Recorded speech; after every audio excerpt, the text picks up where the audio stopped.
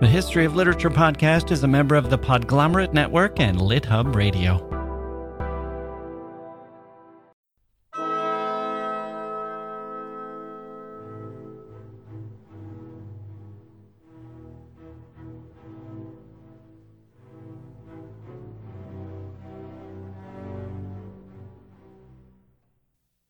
Hello. The Romantic poets of the late 18th and early 19th centuries have long fascinated us for the beauty and rich intelligence of their poetry, their dramatic personal lives, and the way that six of them in particular helped to define their era. They are often divided into two groups of three, which roughly speaking sit on two sides of a generational divide. Blake, Wordsworth, and Coleridge, born between 1757 and 1772, and Keats, Shelley, and Byron, who were born between 1788 and 1795. It was an age when poetry mattered, both to artists and to the public. For all the differences among the six, they all shared a belief in the power of poetry, that poetry helped to shape reality by fixing reality, or framing it, in a sense, interpreting it. It was a time when one could assert, in Shelley's famous phrase, that poets were the unacknowledged legislators of the world. Let's recall those birth dates again and that generational divide and put it in the context of history, in particular, the French Revolution of 1789, a seismic event for Europe and the world. Traditions were suddenly transformed, upended, institutions up for grabs. People took sides. Change was happening everywhere. Blake was 32 at the time of the Revolution, and Wordsworth and Coleridge were in their late teens. Byron, on the other hand, was only one, and Keats and Shelley not yet born. For the older generation, the Revolution was something exciting, something promising, but also something to resist or lament. They knew a world before and a world after. They saw the excesses of the revolution. They saw the downside. The younger generation knew nothing else, and they became frustrated by the inability of the older poets, in particular Wordsworth and Coleridge, to fully embrace the new. And in all of this societal swirl of poetry and art and freedom and politics and change and resistance to change is the man we're focused on today, George Gordon Byron. Famously described by Lady Caroline Lamb as mad, bad, and dangerous to know. He packed his 36 years full, becoming world famous, his astonishing career as a poet matched only by his astonishing biographical record as a breaker of norms, an insatiable lover, a bizarre hedonist, a restless exile, a head-scratching eccentric, a passionate friend, a determined athlete, an ardent revolutionary, and in general, one of the greatest embracers of life the world has ever seen.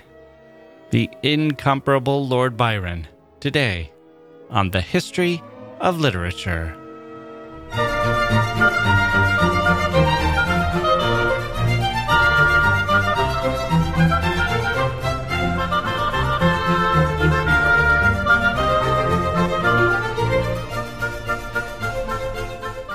Hello, everyone. Welcome to the show. I'm Jack Wilson. Very excited to have you here today. Things are getting better, people. They sometimes seem worse or like they're getting worse. Maybe because of the news. Maybe because of things in your personal life. But they are getting better. We have to believe that, or at least I do. And they're getting better here on the History of Literature podcast. We have a good episode with Mike Palindrome coming up soon. That's a fun one, something we can look forward to, a draft, and he's got some other thoughts. It's very fun when I get a message from Mike that he's taking notes on something. Always good to check in with Mike. And here's the other big improvement, our new Patreon gift-giving program, a machine. It's a gift-giving machine. If you have signed up at patreon.com/literature for anything from $1 a month to $5 or however much you can give, you are eligible for our free prize giveaway. This month, we're giving away a free History of Literature mug and a copy of a novel by our recent guest, Ronica Dar. All you have to do is sign up at patreon.com/literature. And as always, your support is much appreciated. So, I'll confess I had this idea for the Byron episode that I've since modified a couple of times, and I'll tell you why. I have this theory of the Beatles. Let's start with them. They themselves were kind of like the romantic poets of another era, come to think of it. I have this theory of the Beatles that you could lengthen everything they did by 4, and it would still be astonishing.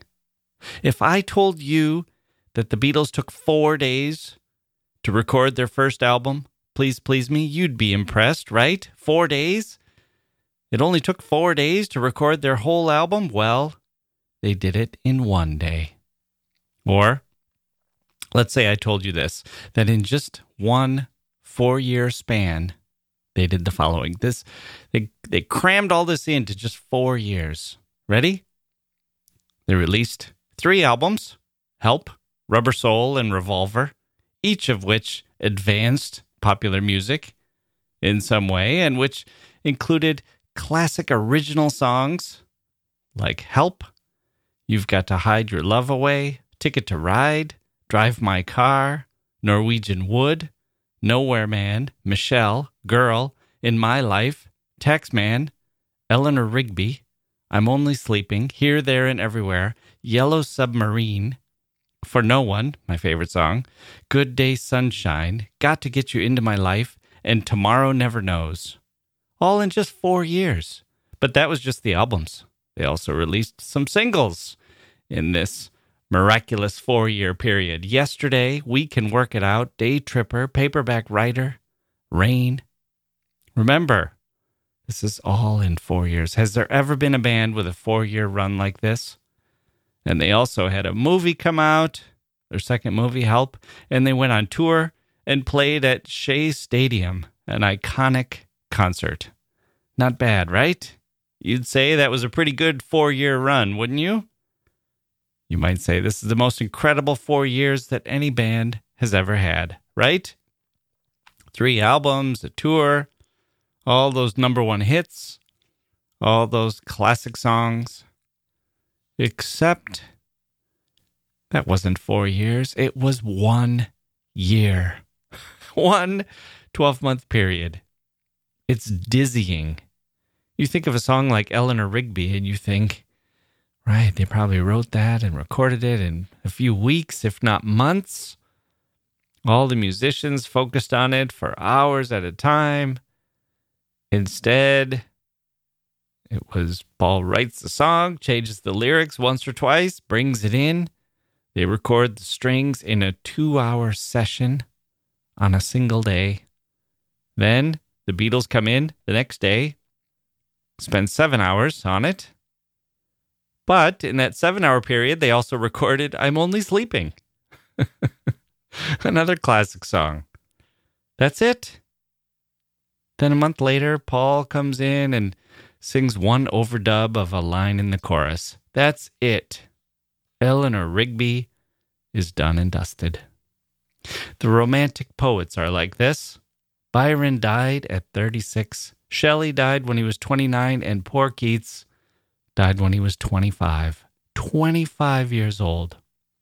What's astonishing about them is how much poetry they were able to write and how many letters, articles, how much of it is first rate.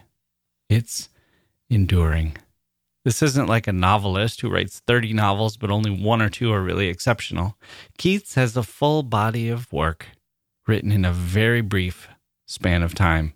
A better body of work than Shakespeare had by that age. And with Shelley and Byron, it's even more astonishing because of how much else they did.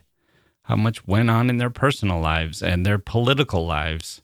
And Byron's full-on energy. So, my first thought was that I would go through Byron's adult life and just go year by year, pointing out how much he crammed into each one, as I did just now with the Beatles.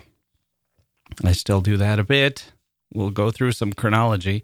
But what I found when I started digging into this is how interesting it is not to take this compressed, microscopic view, but to turn the telescope around, so to speak, and to look at Byron and the whole history of the Byron family. He didn't come from nowhere. The Byrons had centuries of erratic, transgressive behavior.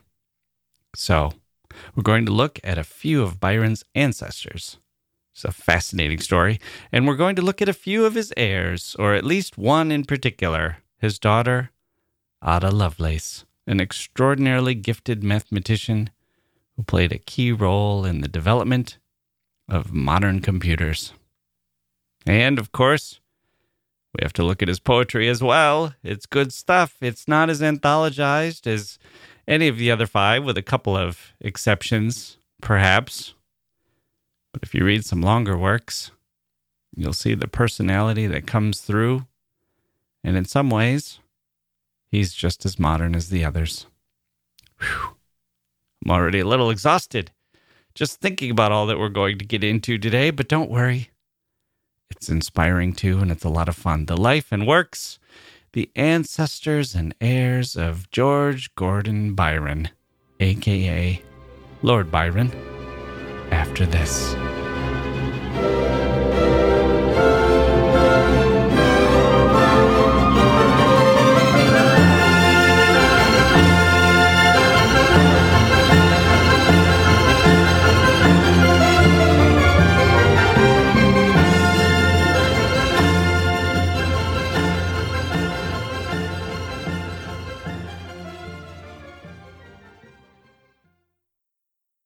Hey grown-ups, the Cat in the Hat Cast is a new podcast from Wondery, perfect for the whole family. Join the Cat in the Hat and your favorite Dr. Seuss characters as they get whisked away on a new adventure every week. Fish dreams of creating his very own polite and quiet podcast. That is, until he gets a surprise visit to his Fishbowl podcast studio from the Cat in the Hat himself, and it becomes very clear that the cat has other plans for the podcast, and those plans are the opposite of quiet. The cat may be disruptive, but it turns out he's also a great help to get fish out of all kinds of predicaments. Bursting with music, silliness, and rhymes, the Cat in the Hat Cast encourages us all to find fun that is funny in every episode. Sing along to new favorite songs, try your luck at Titanic tongue twisters, have some fun with wondrous wordplay, and most importantly, bring your family along for all of the adventures in the Cat in the Hat Cast. Follow the Cat in the Hat Cast on the Wondery app or wherever you get your podcasts. You can listen to the Cat in the Hat Cast ad-free right now by joining Wondery Plus in the Wondery app or Wondery Kids Plus in Apple Podcasts. Byron liked to boast about his aristocratic heritage, but there are not many admirable characters among his predecessors. There are no artists, no poets, no diplomats or scientists or inventors or other men of distinction. There are a lot of spendthrifts, a lot of rakes, a lot of wastrels. From the moment they arrived in England, the records show the Byrons acquiring land and often getting into disputes or other legal tangles that see them disposing of the land as well, one step ahead of the creditors. Byron's ancestor, Ralph de Burund, came with William the Conqueror and quickly acquired a lot of lands in Nottinghamshire. In later generations, scooped up land in Derbyshire, Lancashire, Norfolk. The monasteries were dissolved and the Byrons were there to buy it up. And yet, they were not particularly wise, the way some other families were in their caretaking of the land. John Byron, who bought land, built a big mansion and hosted parties with performances by his resident troupe of actors. We're still a few hundred years before Byron is born now. The Byrons are buying land, supporting the king, naturally, since the king is the one who's allowing them to purchase it. A few of them were knighted. One of them received his knighthood for raising a regiment of cavalry to face Cromwell's troops. He was given strict orders to hold his ground. The entire position of the royalist army depended on him holding the right flank. But in battle, he grew impatient and defied orders, leading a charge Unfortunately, he led his troops into a marsh where soldiers and horses got stuck and were quickly mowed down by the muskets of the parliamentary forces. The entire north of England was lost, thanks to Byron. And then things started to get strange. The Byrons married into the Chaworth line, which had a reputation for being extravagant and eccentric. The Byrons had also been marrying one another for some time, which may have led to some of the madness. People have speculated. The next notable Byron was William, born in 1722. He became known as the Wicked Lord. He was Byron's great uncle, Byron the poet's great uncle, and his younger brother John was Byron's grandfather.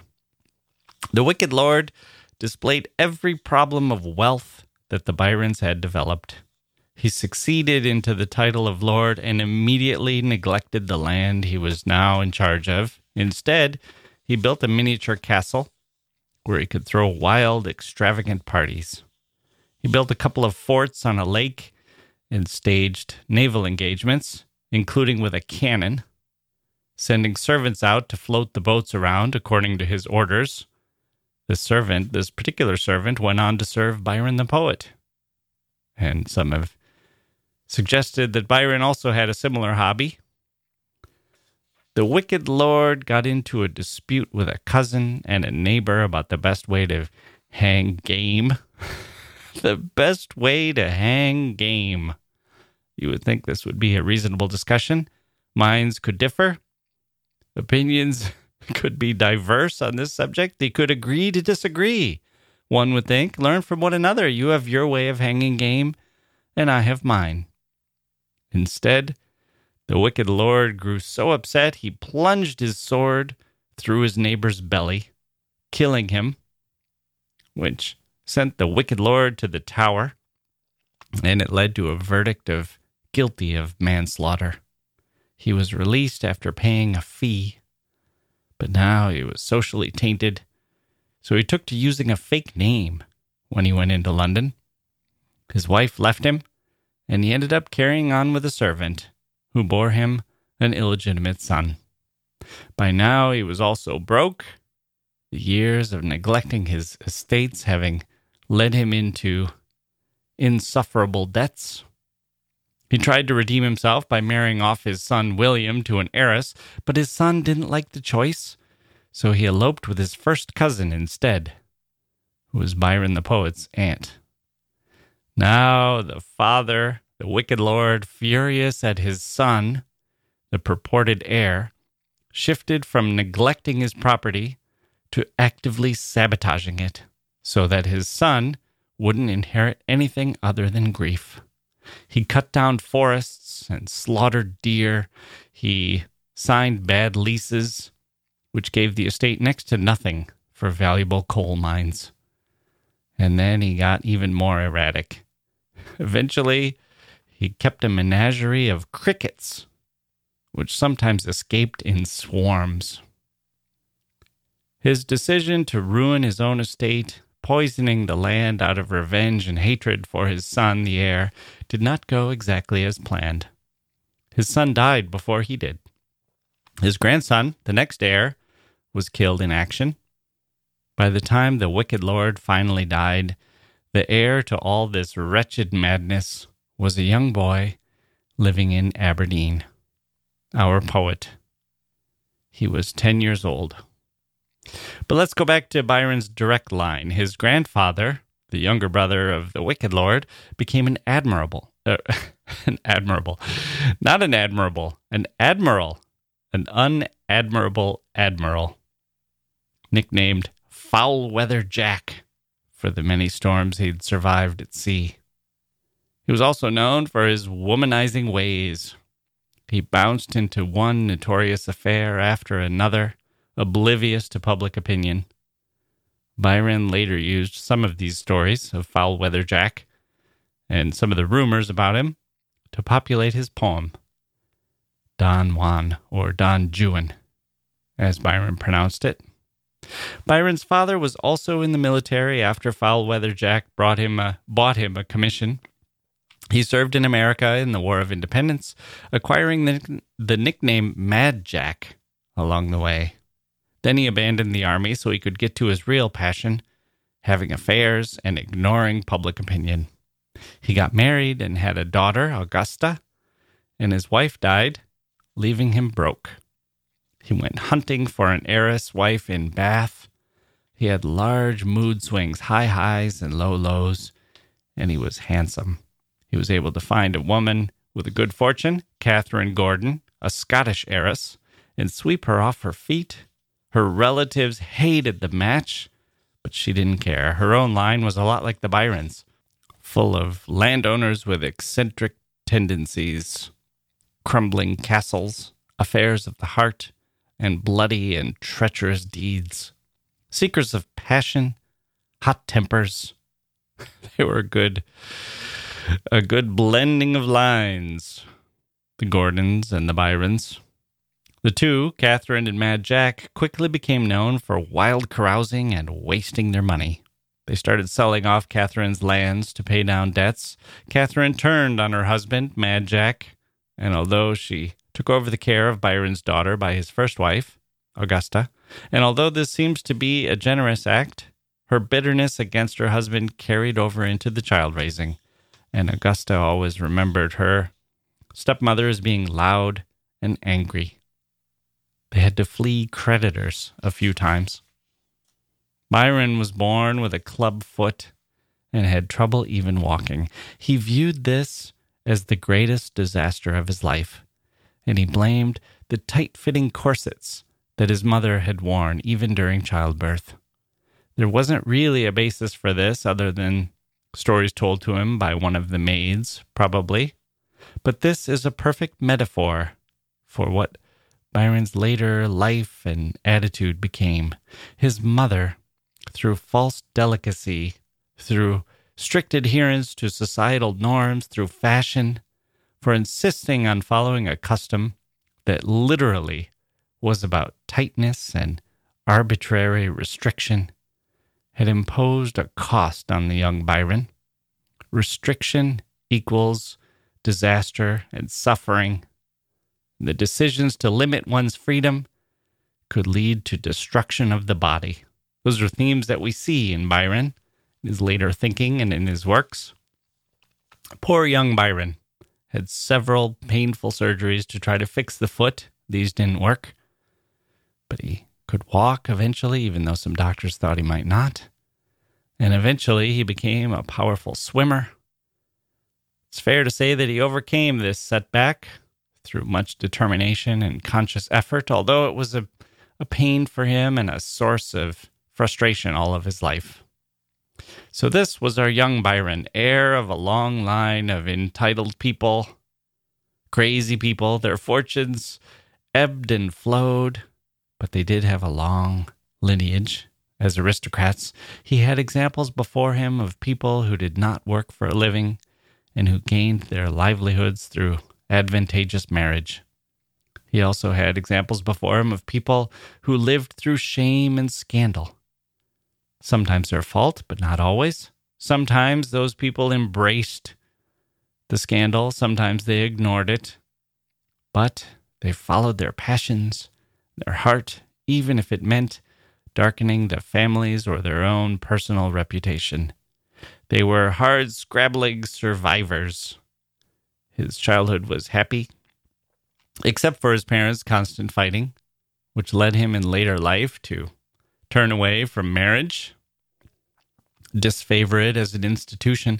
But when he suddenly inherited the wicked lord's estate, he had a title, but now a set of crushing responsibilities, centuries of estate ownership, wealth, debt, quarrels, litigation, incest, crimes, scandal, and shame now descended onto the frame of a small boy born with a deformity, whose life had already been full of struggle. We'll take a look at what he did to overcome these difficulties after this.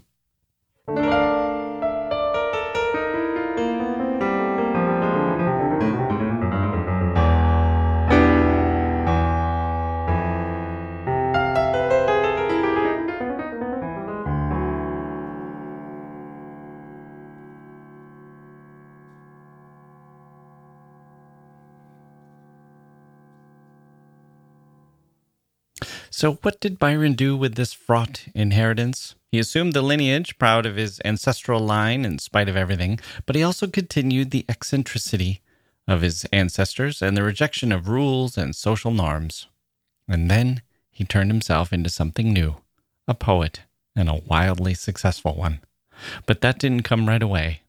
After his schooling in Scotland and then at Harrow School near Newstead Abbey, the Byron's ancestral home, he went off to Trinity College at Cambridge, where he made friends and became known for his wild behavior, including the keeping of a pet bear.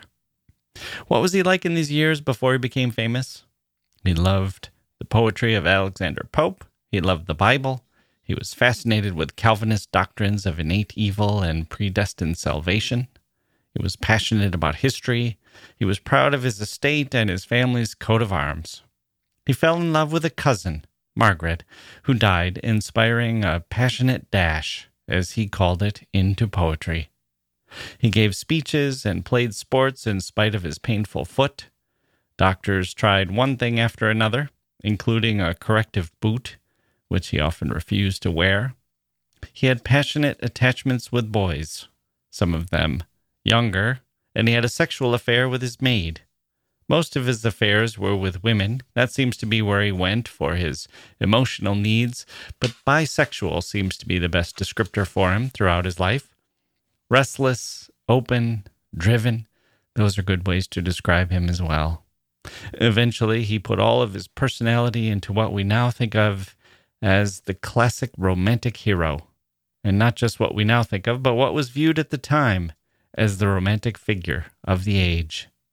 Melancholy, brooding, charismatic, possessed by secret guilt. Emily Bronte's Heathcliff is a Byronic hero. So is Charlotte Bronte's Rochester. So is Jane Austen's Mr. Darcy. We see this figure arise throughout literature from then on, including Captain Ahab in Moby Dick, and Claude Frollo in The Hunchback of Notre Dame, and Severus Snape in Harry Potter. Dracula is a Byronic hero. This was a great age for heroes. Remember that Napoleon had taken the continent by storm, literally and in the cultural imagination. Gone was the pomp and circumstance of a stable monarchy, in France at least, replaced by the young, ambitious, passionate, and extremely capable Corsican. But let's go back to Byron's years in Cambridge, where he also started writing poems. His first volume of poems, Fugitive Pieces, came out when he was 20. It was privately printed. His literary advisor, a local minister, objected to the frank eroticism, so Byron withdrew it from publication and printed an expurgated version. This version eventually became his first publicly printed volume of poems. It was called Hours of Idleness, and it was not well received. The Edinburgh Review compared the poetry to stagnant water and urged him to give up writing poetry altogether. Byron, however, was not to be discouraged. Instead, he was defiant, and 2 years later returned fire with a satirical poem called English Bards and Scotch Reviewers. Something happened between Fugitive Pieces and English Bards and Scotch Reviewers. Either Byron matured, or the review inspired some corrective behavior, because his poetry after that got much better. English Bards and Scotch Reviewers is much more passionate, much more careful, and a much better preview of the poetic gifts that mark all of Byron's later works. It should also be noted that the bad review came from the expurgated work. The best and most enlivening lines, the spirit of the earlier poem, was somewhat lost with the self-corrections. It probably was a mistake on Byron's part. In any case, he also started traveling now. He got his degree from Cambridge at age 21 and took off for Portugal, Spain, Malta, Albania, and Athens. There he wrote the first canto of a poem called Childe Byron, using his old name, his family's old name, Byron, the name of the ancestor who came over with William the Conqueror. Then Byron traveled through Greece and Turkey, swam the Hellespont, as Leander had, returned to England, delivered speeches in the House of Lords. His mother died, He wrote another canto. He had some affairs, one with Lady Caroline Lamb, another with Lady Webster, another with the Countess of Oxford. He changed his cantos from Childe Baroon to Childe Harold's Pilgrimage and published them. And they were a runaway success. Childe Harold's Pilgrimage made Byron's name. It is essentially a poetic journal of his tours through Europe and the Mediterranean, but it's less a travelogue as a description of his state of mind, the world weariness that came in the aftermath of the French Revolution and the Napoleonic Wars. One critic calls it, quote, the record of the contemporary quest for moral and intellectual certainty and positive self-assertion. The route for many was through sensation and emotional experience, end quote. Byron, with his new kind of romantic hero, had touched a nerve. Critics loved it. The Edinburgh Review, his old nemesis, recanted its previous assessment of Byron and said Childe Harold had, quote, a singular freedom and boldness both of thought and expression, and a great occasional force and felicity of diction, end quote. It sold out in 3 days. It went through printing after printing. Byron later said, I awoke one morning and found myself famous. Fame suited Byron. He went on a spree now, traveling through Europe, engaging in deep friendships and passionate, if ephemeral affairs, trying to make sense of the world, and writing more poetry. His poems borrowed from Pope and Spenser, finding the style that suited him, but he fills the formal requirements of his poetic structures with invention, flights of fancy, sly, winking nods at poetry and at himself as a poet. He's extremely engaging, hell-bent on enjoying life, being true to oneself, being a knowing and wised-up observer of the world as it actually is. He rejects falsity and unnecessary social conventions. He's a man living on the edge, fearlessly leading the way. It's an intoxicating mix. In 3 years, Byron wrote and published 6 extremely popular tales in verse, bringing him increasing fame and fortune.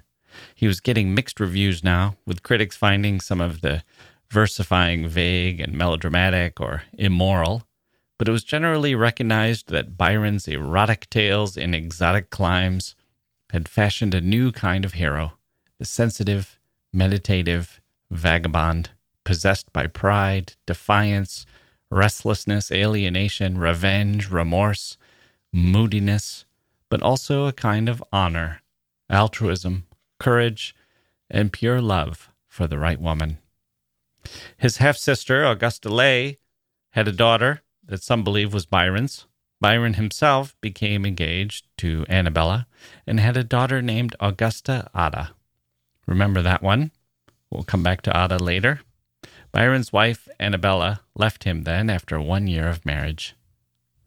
Byron himself now. We've come to the part where he's 28 years old, famous, scandal-ridden, already been labeled mad, bad, and dangerous to know by Lady Caroline Lamb. He left England for the last time. He arrives in Geneva and meets Percy Shelley and his wife, Mary Shelley. He spends the summer with them and Claire Clairmont, with whom he has an affair. He travels to Venice and starts another affair with his landlord's wife. Meanwhile, his daughter Allegra is born to Claire Clairmont. Byron's not there, though. He's off to Rome and then back to Venice, where he has yet another affair with the wife of a Venetian baker. He's shedding England now altogether. He sells Newstead Abbey, the ancestral home of the Byrons, and he also starts publishing some more of the Childe Harold cantos, like sequels of popular movies. He finds a new form to use, ottava rima, for a poem called Beppo, which he later uses in Don Juan, which I think is his masterpiece. Byron's famous for some shorter poems that can be easily anthologized, like She Walks in Beauty and We'll Go No More a-Roving.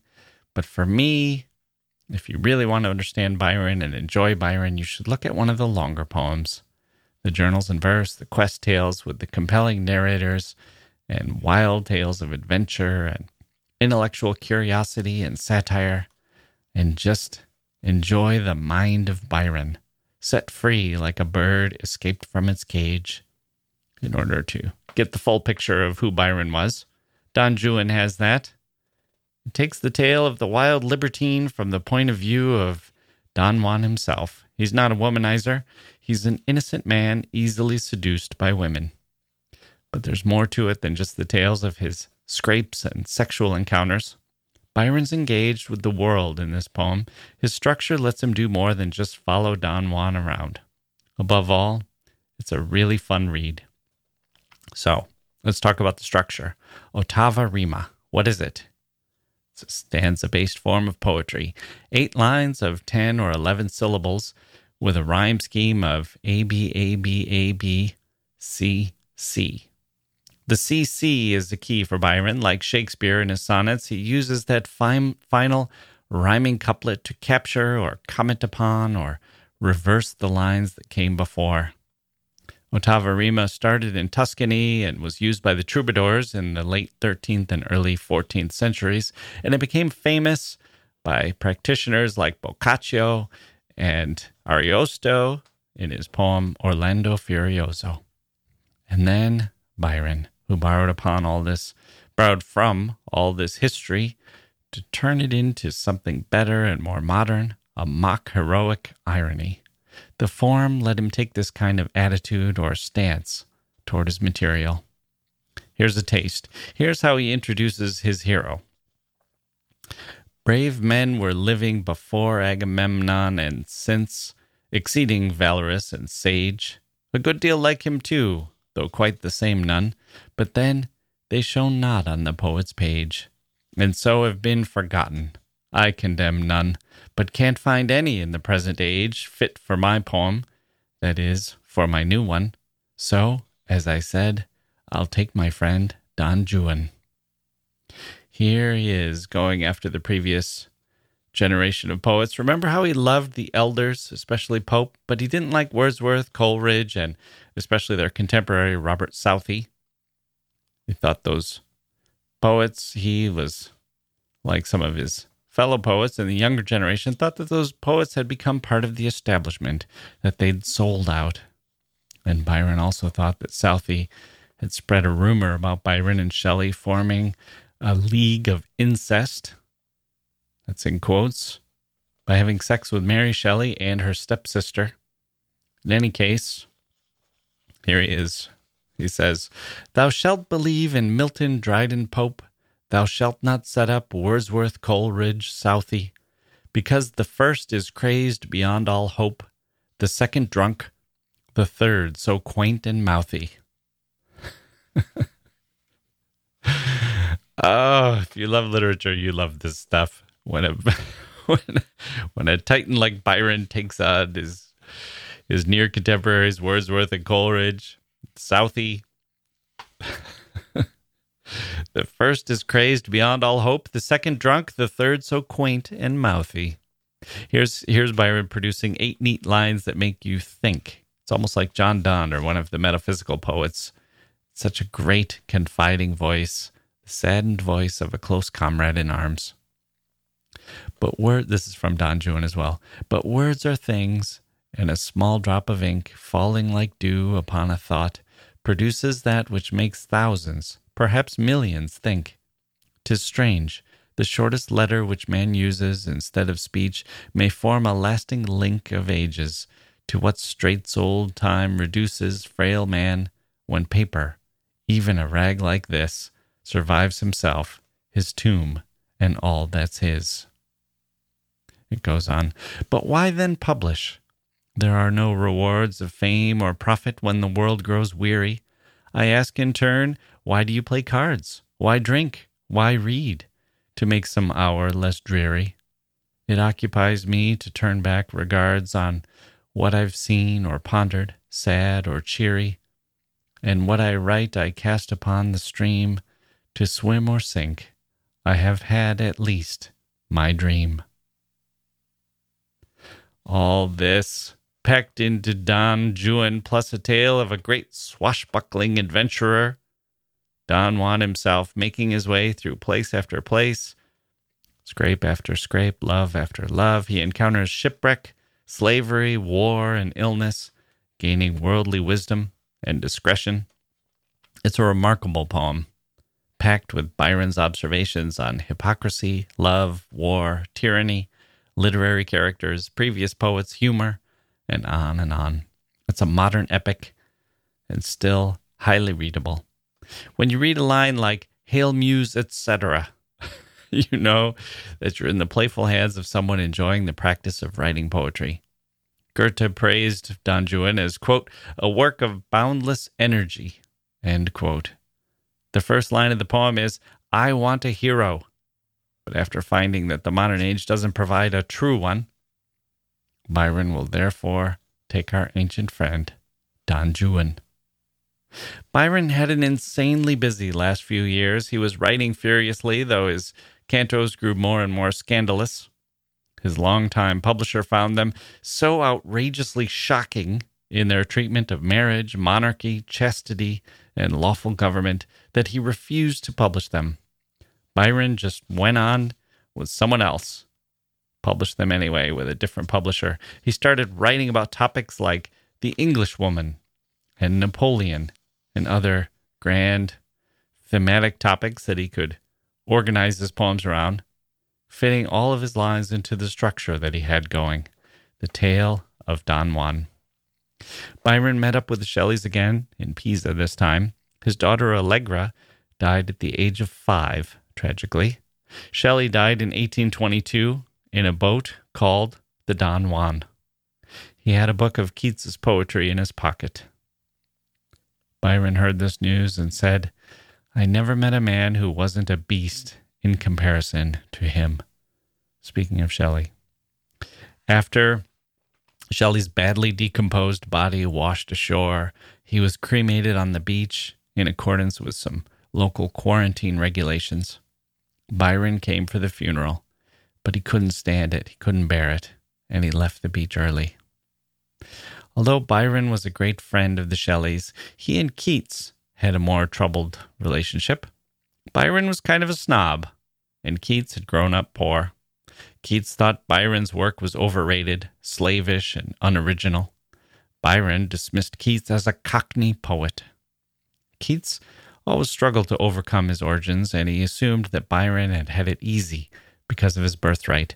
Once he read a favorable review of Byron's work, and he said to a friend, quote, "You see what it is to be 6 foot tall and a lord," end quote.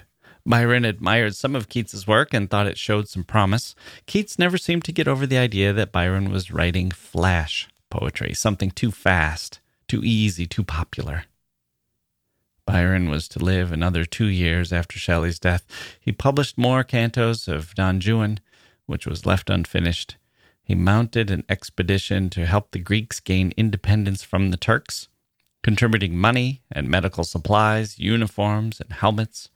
He himself sailed from Genoa to Cephalonia, planning to join the cause, which he eventually did, loaning £4,000 to the Greek fleet and joining the leader in a red military uniform, to the enthusiastic shouts and salutes of the Greek patriots.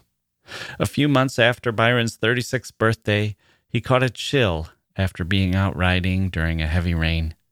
Did not help that his doctors treated him by extensive bleeding, which sapped his strength.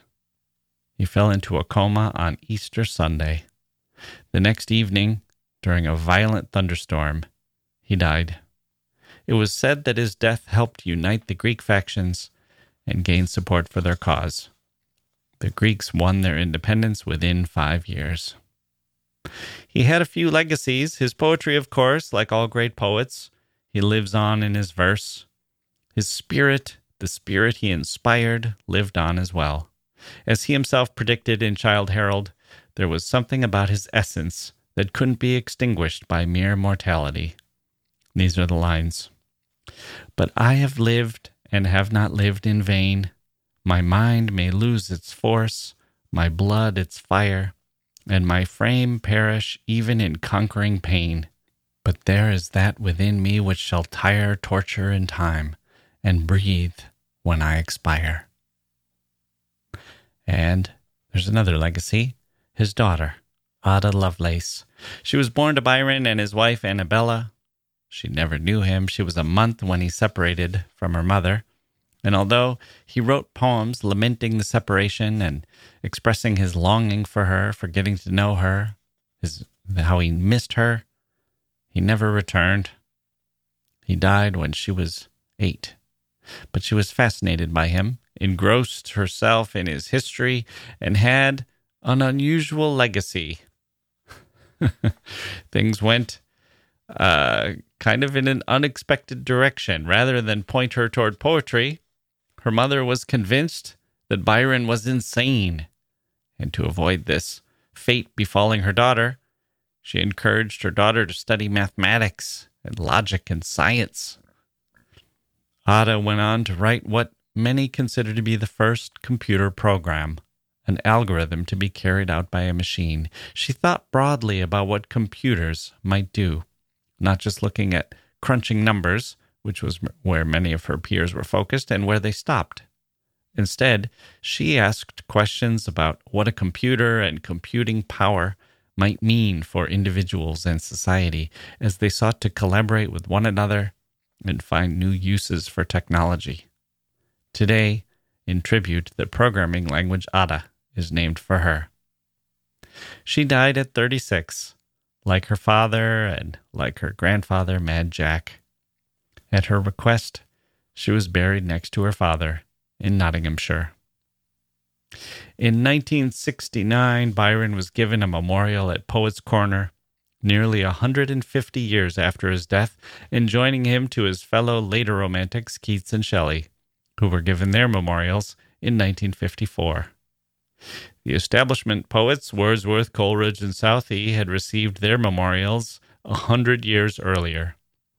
But perhaps that only tells us how the younger generation was ahead of its time. And at least in Byron's case, it took several generations for the shocked elites to catch up with Byron and the scandalized public that eagerly bought his books in large numbers. With morality issues cleared out of the way, the society that once rejected the man as mad, bad, and dangerous to know has put that condemnation in its past, and now ranks Byron as perhaps the greatest epic poet in English since Milton. And indeed, in the 400 years since Paradise Lost, we have Byron's Don Juan, and we have maybe Ezra Pound's Cantos, and we don't have anything else comparable. If you ask me which is the best, I'll say Paradise Lost. If you ask me which is the most intellectually fascinating, I might go with Pound's Cantos. But if you ask me which one is the most fun to read, which one has the most energy, and which one makes you want to swim in the sea in the morning, write poetry in the afternoon, and stay up late with friends, talking about love and art and life, there's only one true one. It's Don Juan.